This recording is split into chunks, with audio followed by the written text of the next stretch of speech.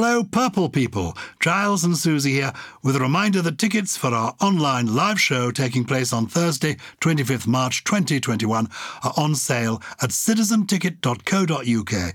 So make sure you get yours today. It's going to be a great show. Please do come and join us wherever you are in the world as we celebrate all things words and language. Plus, we get to answer your wordy questions live on the night. We really can't wait to see you there.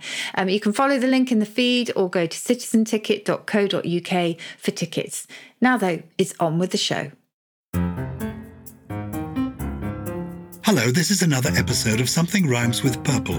It's a podcast all about words and language, and it's presented by me, Giles Brandreth, and by my friend and colleague, Susie Dent. I'm in London, England. She's in Oxford, Oxfordshire. How are you, Susie? I'm okay, thank you. I am okay. I've had the vaccine. Whoop. Yay, Susie's had this. It's taken over from the weather. English people, when they met in olden days, used to talk about the weather. Now they talk. First, have you had your jab? And then, which jab did you have? Oh, it's like the Josh Berry sketch that we've talked about before, yes. Oh, what? I had the Oxford. I did actually have the Oxford one, fittingly, because I had it in Oxford. Felt rough for a day, but that was it. After that was I was it.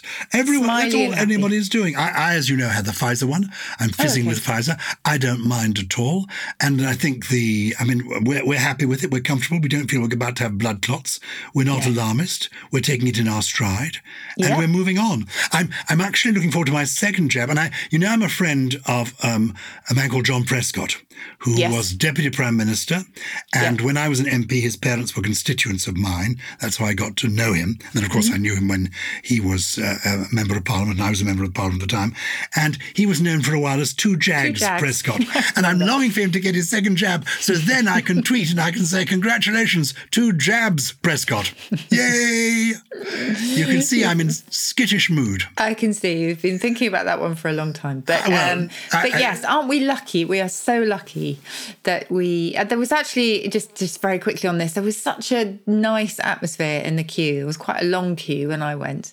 And apart from a few grumbles about having to wait, which again is quintessentially British, most people were just absolutely delighted. What a team it was. So that's happened since I last spoke to you, I think. Remind me why we in Britain call it a queue and in America they call it a line. Well, I don't know when that difference emerged, but we took our cue as we often, when the Normans came over, as we often say, Norman French became the language of the elite and prestige. And so law was suddenly filled with lots of French terms. And we probably took cue from there as well, because la queue, spelt the same way in French, means a tail. So they saw a queue as looking sort of undulating like an animal's tail. And a line, I guess, is just a bit more transparent. Don't know when the difference occurred, but I suspect ours is just all down to wanting to be a little bit elite, like the French. Today we're going to talk about hyperbole. I pronounce it hyperbole. Some people say, as in Super Bowl, hyperbole, but it is hyperbole. Why is it hyperbole? What does that word mean? Hyperbole is from the Greek. So if you unpack it, it consists of 2 elements and it means to throw over. So it's the idea of kind of going higher and higher and higher. There's also the hyperbola in mathematics is all to do with open-ended curves, I think. But it's about excess, essentially. So hyperbole is excess, it's exaggeration, it's linguistic inflation when we don't think that the existing language and the existing terminology is enough. This is the moment for me to pay tribute to one of my linguistic heroes, who in his own way, therefore, was a master of hyperbole, who sadly died the other day, the great Murray Walker, much loved, idiosyncratic voice of Formula One, known for his Murrayisms and sort of pants on fire commentating style, wasn't he? So excitable, wasn't he? He was so excitable. Do you have a favourite? I want to explain this to our world listeners. Formula One, where despite us all wanting and loving the environment, still people seem to watch it, where racing cars go vroom, vroom, vroom, vroom. This lovely man, Murray Walker, who had been in advertising, became a much-loved commentator and said extraordinary things, didn't he? Yes. Well, I can only remember two, and that, as with all of these things, they may be apocryphal, possibly. It's a little bit like Yogi Berra saying it's like déjà vu all over again. So apologies to the late Murray if these are wrong, but apparently he said there's nothing wrong with the car except it's on fire. I wish I could do his voice. And then I think, wasn't there the sort of the legendary time when someone put their middle finger up and he said something like, I'm going for first. In other words, he was trying to explain away why somebody would put up his middle finger. And so he said, I'm going to accept the interpretation that he's saying first. So those are the two I remember. Oh, I don't make mistakes, he insisted. I make prophecies which immediately turn out to be wrong. Sometimes they went wrong almost instantly. One of his famous catchphrases was, unless I'm very much mistaken, I am very much mistaken, he would say immediately afterwards. I just loved it. The car in front is absolutely unique, except for the one behind, which is identical. You couldn't make it up. And now, excuse me while I interrupt myself, he would say, Tambay's hopes, which were previously nil, are now absolutely zero. This is gorgeous stuff, isn't it? On another occasion, he reflected simply that the status quo could well be as it was before. Oh, Mansell is slowing down, definitely taking it easy. Oh, no, he isn't. It's a lap record. I just think it's fantastic. I've been reading, brilliant. I was going to say with great pleasure, obviously not with sadness. I've been reading his obituaries, but I've been reading them with pleasure.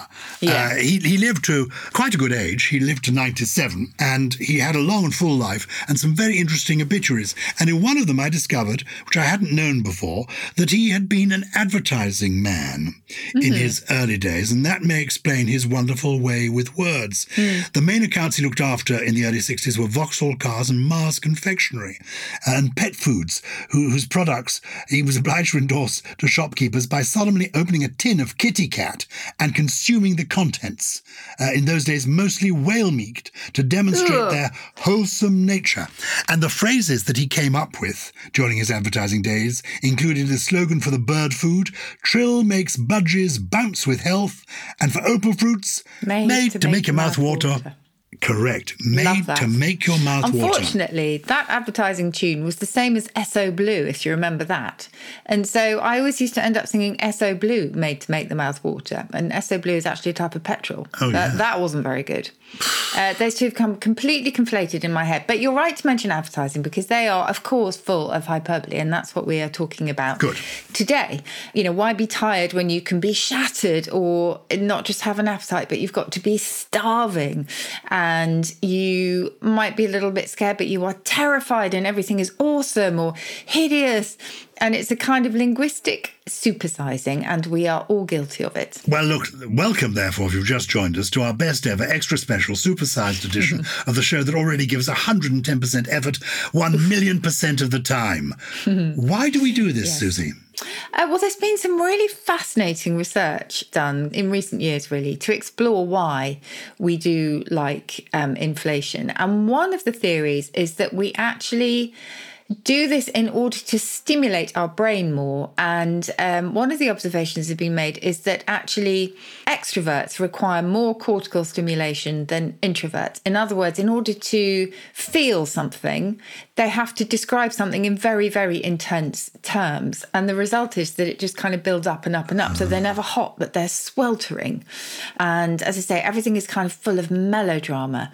And that apparently is because you need more linguistic bang for your buck if you are an extrovert, which is fascinating. But I think we are also all guilty of it, because I don't know if you've heard of the very famous linguist Steven Pinker. Yes. He describes something called the euphemism treadmill, whereby one euphemism for something kind of gets itself to be perhaps either too direct, so we create another euphemism, or the euphemism gets tired and so we create another one, and it's just one continuous thing. And that's exactly like hyperbole, because now, if we've been describing fairly sad things as tragic for a long time, but when something truly tragic comes along, you need that truly, or you need that that intensifier because tragic isn't enough. The same with heroes. Heroes had to become superheroes because a hero wasn't enough by itself.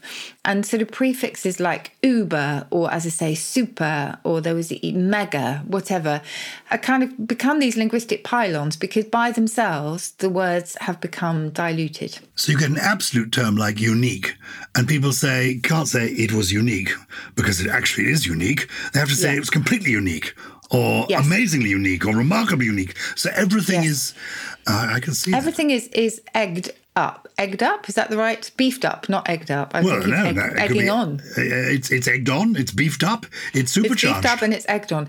Egged on, by the way, we must do a programme or an episode on advertising, which you mentioned, because go to work on an egg. I remember it well, go to work on an egg. That was the writer Faye Weldon. Really? Who worked in advertising. And what about naughty but nice? Usually accompanied by a picture of a chocolate eclair or something amazing. Naughty but nice. I like. Who came up? Salman Rushdie. You're joking. No, I think Salman it's all about Rushdie. The benefits of cream Naughty cakes. but nice. Naughty but nice. Yeah. Oh yes. Well, do you know? I loved. Who is it?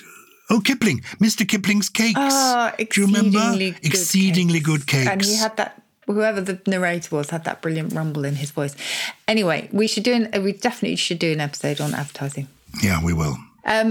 Back to hyperbole. You will find it everywhere. So, as you say, with the unique, things aren't unique anymore. Unbelievable is usually all too believable nowadays. And there are adjectives that actually were once perfectly sort of standard and acceptable. So we know about nice. If you say to somebody, "Oh, that jumper's nice," or if I was to say to you, "Do you like my haircut, Giles?" and you'd said, "Yes, it's nice," I would think, "Oh, okay." It's obviously not that good because you haven't piled on the exceptional adjectives, which is ridiculous, really. But nice is the same. Interesting as another. You might say, "Oh, that's interesting." Average, we use average and mediocre now to mean really sort of middle of the road, boring, bland things. Where actually mediocre meant halfway up the mountain. So you were kind of halfway up, and that was a good thing. So you were on your way up to the summit. And average began in trading terms when it was all about the liability share between a ship and its cargo in transportation. And it simply meant things that were sort of evened out. But again, if something is average, it's run of the mill and probably not seen as being particularly exciting. So all of these have kind of lost their power. And because of that, we need to up the game. And there's no way we can undo this. I mean, I was reading the newspaper the weekend and glanced at a very dull column about gardening. And it really was rather dull, but I hadn't seen it in the paper before.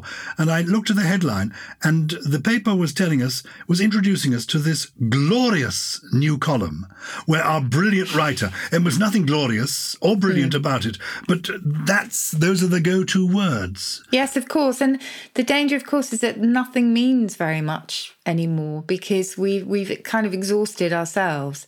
And so what happens then is not only do you reach for these intensifying adjectives, but tautology becomes quite common as well. So if you look at or listen to sports commentary, there's not just grit, it now has to be grit and determination.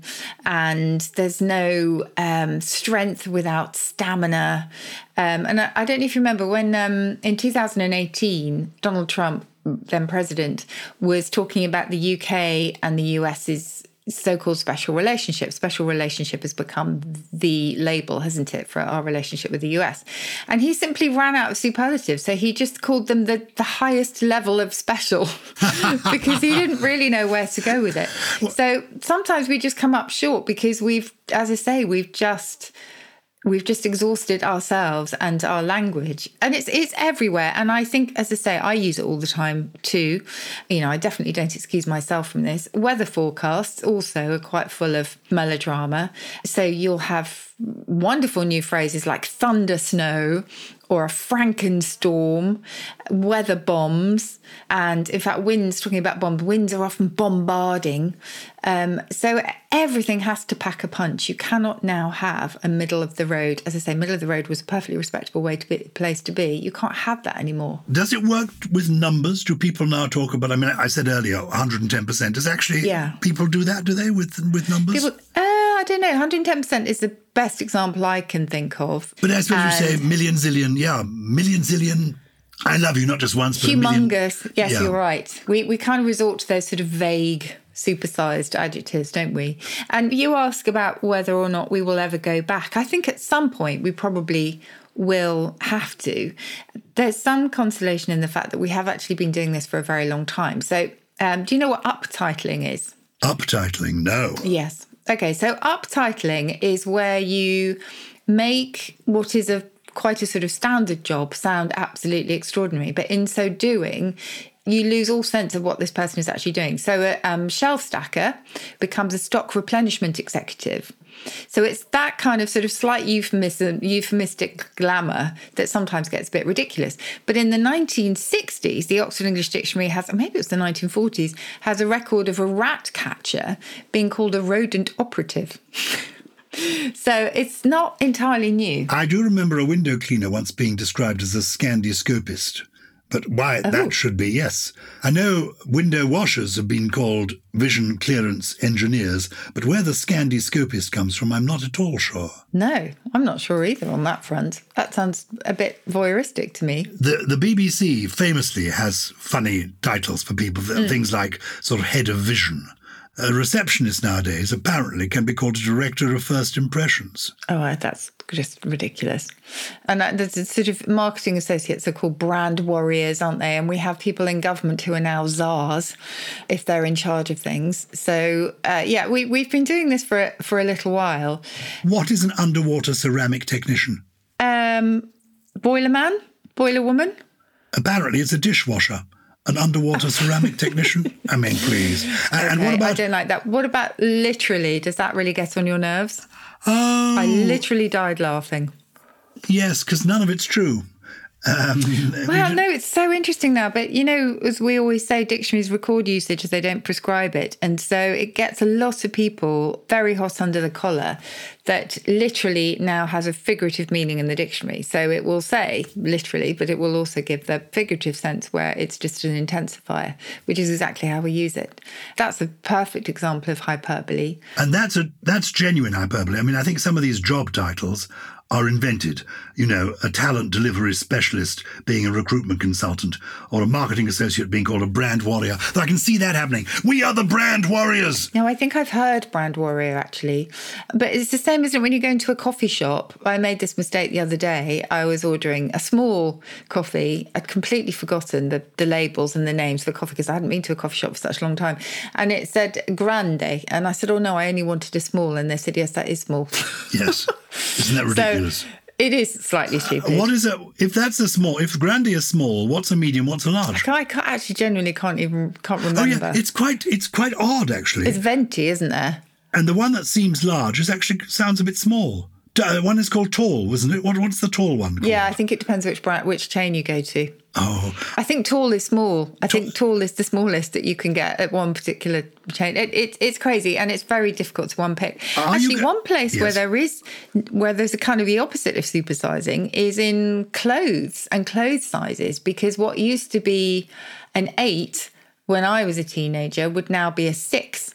Ooh. And it's all to do with kind of, for some reason, making you feel better and feel smaller, which again is a bit ridiculous. So that's the kind of move in the opposite direction. I tend to go for the ones that say extra small, small, medium and large, and then I know where I am. Yeah, and I do everything online also. We do. I'm afraid we do now.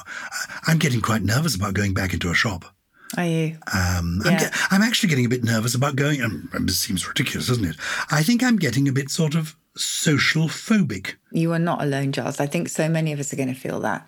Apart from maybe I had a huge generalisation coming up and the purple people will correct us massively. But, apart from seeing our closest and dearest, I think a lot of people will be quite nervous about going into any kind of big space, apart from maybe those in their 20s. I don't know.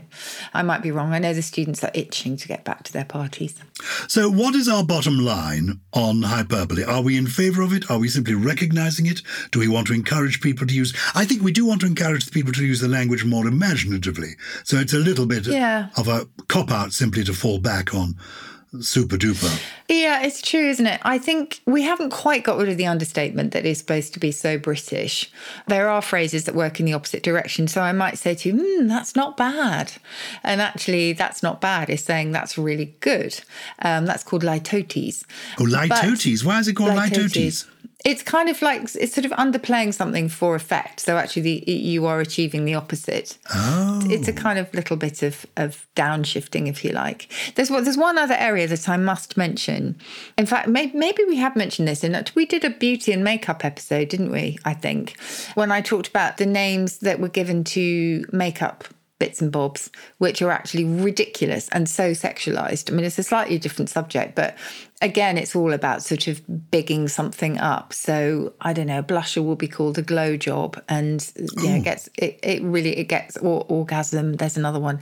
There's loads of ones like these. That's another area when we go shopping, whether it's makeup or whether it's chocolates that are not just covered in whatever, they're now enrobed and lovingly dusted with cocoa, and truffles are hand dipped and eggs are farm fresh and all of that stuff. I was reading a survey about chocolate and sex, since you mentioned both in the last sentence. And it was interesting that people were divided 50-50 on which they preferred in life, chocolate or sex.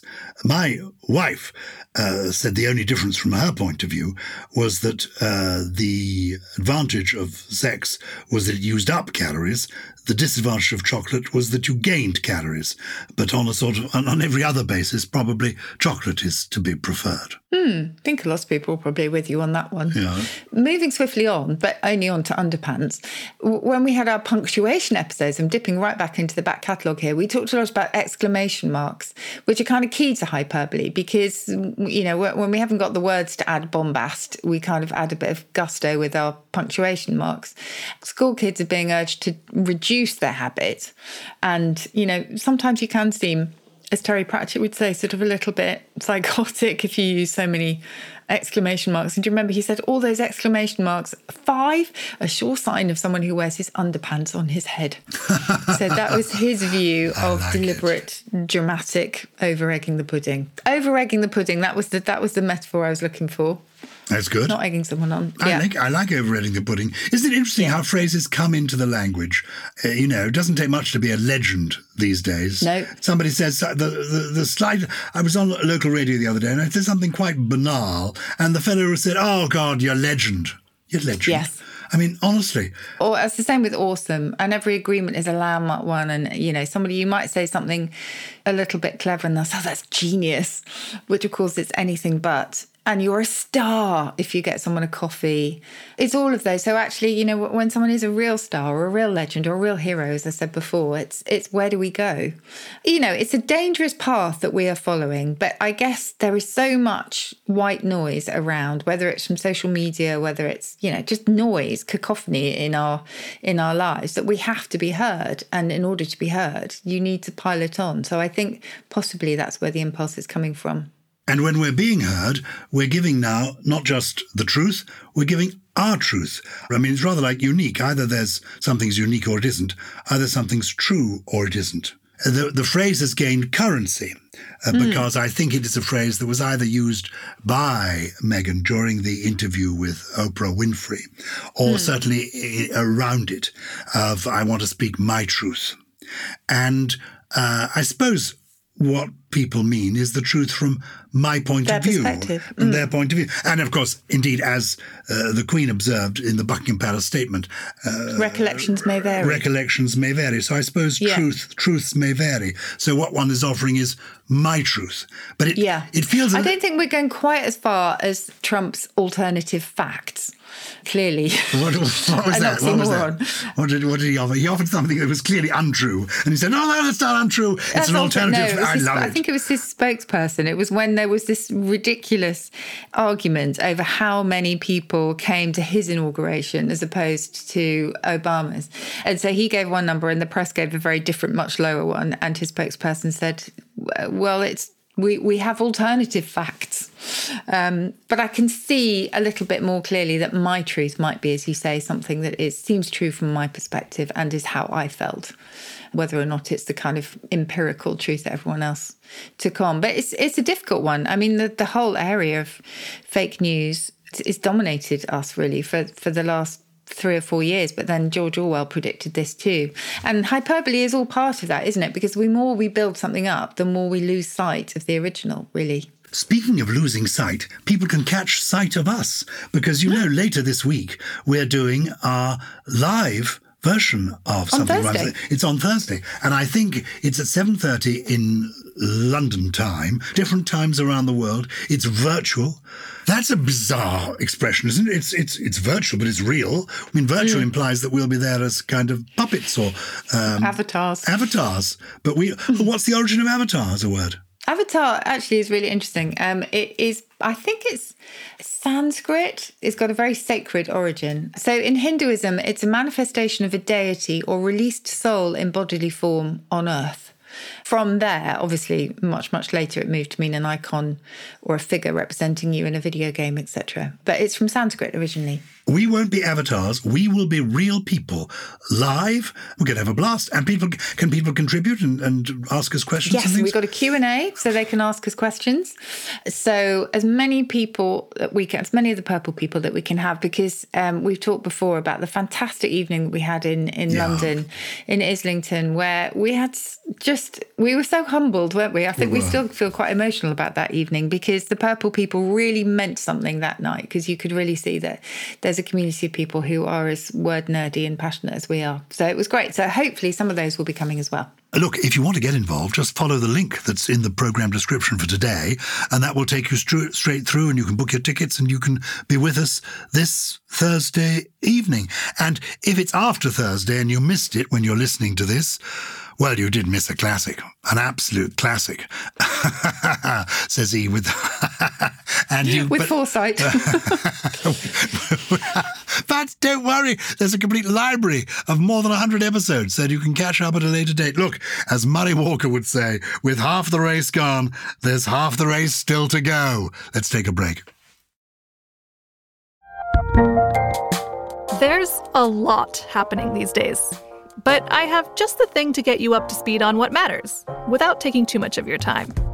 The 7 from the Washington Post is a podcast that gives you the 7 most important and interesting stories, and we always try to save room for something fun. You get it all in about 7 minutes or less.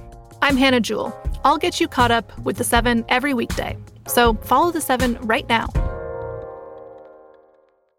If you're looking for a smoking gun, I can absolutely guarantee you will not find it. In October 2001, a series of letters filled with a deadly powder called anthrax were dropped into the U.S. mail system. What started as an unprecedented case turned into an unsettling mystery. Who sent these deadly letters, and why?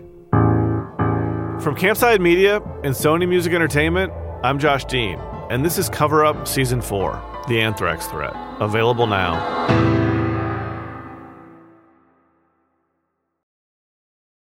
Welcome back. One of the joys of Something Rhymes with Purple is that it's for the purple people, and the purple people play their part and they get in touch with us. And we've had so many communications this week. Something on phobias has come in from Jose Salgado, and he is in Lisbon. He's been in touch to point out a rather cruel one. The fear of long words is apparently hippopotomonstrossequidaliaphobia. Phobia. Sesquipedalian means a very long word, and it actually means a word that is 1.5 feet long. And so a hippopotomonstro is actually brilliant for this episode because it's massive hyperbole all there in one. So as we've just discovered, it is impossible to pronounce. I'm going to give it one more go. Hippopotomonstrosesquipedaliaphobia. Bravo! The way you said that was supercalifragilisticexpialidocious. Well done, you. Sensational. It's a made-up word, is it? Yes, obviously. Of course it's a made-up word. Like everything, yes. We've got another new word coming in from Marc Laviolette. What a great name. And he talks about in times of pandemic when the immunity that we were seeking by reclusing ourselves to the basement with a plethora of snacks in order, he says, to practice niche pastimes was nerd immunity. Oh, that's neat. So he is a director of mechanical and aeronautical engineering at the Royal Military College of Canada. So thank you for that, Mark. He's a professor. That's very impressive. Kingston, Ontario. We are truly international. Closer to home, one of our regular contributors, Ems Jenkins, has been in touch. Hello, Susie and Giles. Congratulations on your 101st and 102nd episodes. Because you described it, didn't you, as a 101th. I'm looking forward to the 103rd. Absolutely love the show. Oh, it's very nice. I run a garden machinery shop in South Wales, and a job that came into us the other day got me thinking about the word puncture. Does this have the same root as the word punctuate, as I often think of punctuation as a stabbing of sentences? Well, Ems is spot on with that one, actually, because it was originally, as we talked about this in our punctuation episode again, it was the pointing of psalms for the purpose of singing them, so introducing the right pauses so that you could sing them with the right sense. And essentially it was a marking with points in writing in order to show pauses, show emphasis and that kind of thing. That and puncture both go back to the Latin punctus, which in turn was the past participle of pungere, which meant to prick or to pierce. And of course, if you have a puncture, you have a pierced tire. So it was pretty much to do with a stabbing of sentences, whether or not you were literally stabbing it with your pen or whether it was just the fact that you were actually marking it with points, is open to conjecture. But yes, it is all to do with piercing your text or piercing your tire. Gosh, there we are. Next up, smarmy. Oh, that's a good one. Leo Risley, this is from, who's wondering about the origin of smarm and smarminess. He's recently wondered about the unctuous word, such a good term, that unctuous, and whether it shares its origins with the Polish word for grease, smar, which I believe comes from the Middle High German schmer.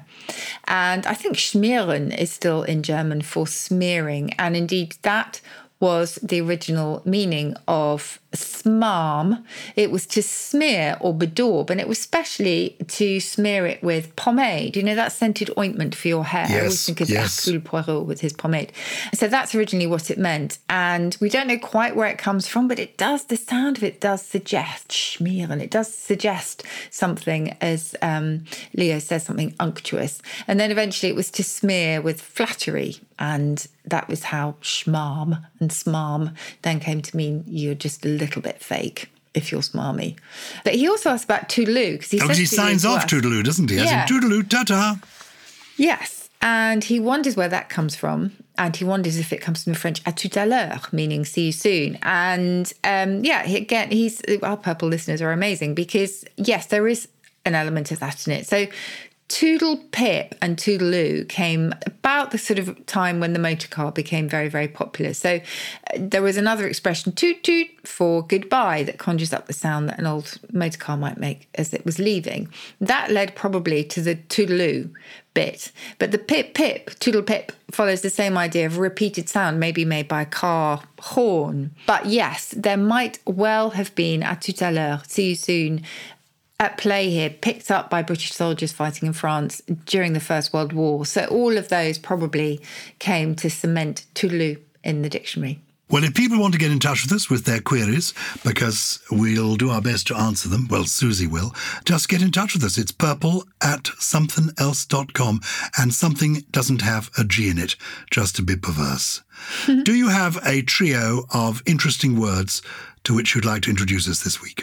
Well, the first is because I hope that we are all, no matter which country we're in, that we are all gradually edging our way towards some kind of freedom. So I've got a phrase here from dialect, which originally meant to be kind of in prison. It was all about being in a state of confinement, which seems fairly apt for what we've been living through for the last year. And it's Dixie Fixie. So we've been in a Dixie Fixie for quite a long time. Probably goes back to Dixit, he said, meaning a judge that would send someone to prison. But Dixie Fixie became a general term for being just confined somewhere, as I say, which is what we've all been feeling. Another D for you. Doggery bore. I just love this one. Doggery bore is nonsense. Has to be said with a Wild West accent, I reckon, doggery bore, even though it was around and quite well in English dialect for quite a long time, doggery bore. And finally, you know, the sort of annoyance or vexation that gets you all hot and bothered and you just can't think straight because you're just so annoyed with yourself. That is puckeration, and probably goes back to puck, meaning a mischievous spirit, famously, obviously, in A Midsummer Night's Dream, but even before then it meant this kind of mischievous sprite that would cause all sorts of things, cause all sorts of havoc. So a puckeration is anything that gets you hot under the collar. And do you have a trick for helping us to remember these words? I mean, my feeling is what I ought to do is choose a word each week and then use it several times during the week, because often you introduce me to a word and then a month later I vaguely remember there was a word, but I can't remember what the word is. Yes, for me it's been all about exposure. So it's one of the joys of my life that I kind of experience an emotion or experience something and I think, oh yes, there's a word for that. And I have to dig around for it in my head. But I think learning a new word a day is brilliant. Reading widely is brilliant. Listening to podcasts is brilliant. And that's just the way that you can easily build up your vocabulary. But also using it in context. So applying one of these words like, oh gosh, I was in such puckeration yesterday. And applying it to an actual situation really, really helps, because that will help cement it, as I say, in your head. Well, you bring immense knowledge to our podcast. I just bring occasional name dropping. And I feel I haven't brought any names to drop this week. And then I suddenly remembered that I was thinking about Billie Jean King the other day. I was thinking about her on my birthday, which every year coincides with International Women's Day. And it was first held, International Women's Day, in New York a long time ago, back in 1909. But it got official recognition from the United Nations in the 1970s, I think in 1975. And I was thinking about it on the day itself because one of the most impressive women I have met is Billie Jean King, the great tennis player, and she introduced me to a most amusing poem. You may remember that she challenged a rather arrogant former tennis champion called Bobby Riggs. Or maybe he challenged her to play tennis because he didn't believe that a woman could beat a man at tennis. And a movie was made of this. Anyway, there was this famous match, Bobby Riggs versus Billie Jean King, back in 1973, and a poem was written about it by Liz Brownlee. And this is my short poem for this week. Bobby Riggs, tennis champ, said a woman couldn't beat a man. Billie Jean King, tennis champ, in 3 straight sets, showed a woman can. Excellent. I like that. And don't be too worried about your name dropping, because I think we got Harry and Meghan. Oh, yes, we did. But Billie Jean King was a proper encounter. We were just mentioning Meghan and Harry. Well, we weren't, because we've given them up for Lent. So we didn't. Well, speak for yourself. But you know, what I can't wait for the end of Lent, because I love a hot cross bun. Aren't they good? They are good. I know. And I know it's not good. I know I shouldn't be recommending this. Slightly over toasted. So it's a little bit burnt with real butter. You can get now, talking about hyperbole of food, I have no idea how this is described on the packet, but you can get luxury hot cross buns that are kind of made with marmalade. Oh, they're so good. But that, I would call that gilding the lily, if I may say so. That's overdoing it. You don't need... Keep your marmalade off. It's like people say, put Marmite underneath on your toast before you put on the baked beans on top. No. You haven't tried this yet, Charles. I'm going to send you one. Oh, you're right. I haven't tried it.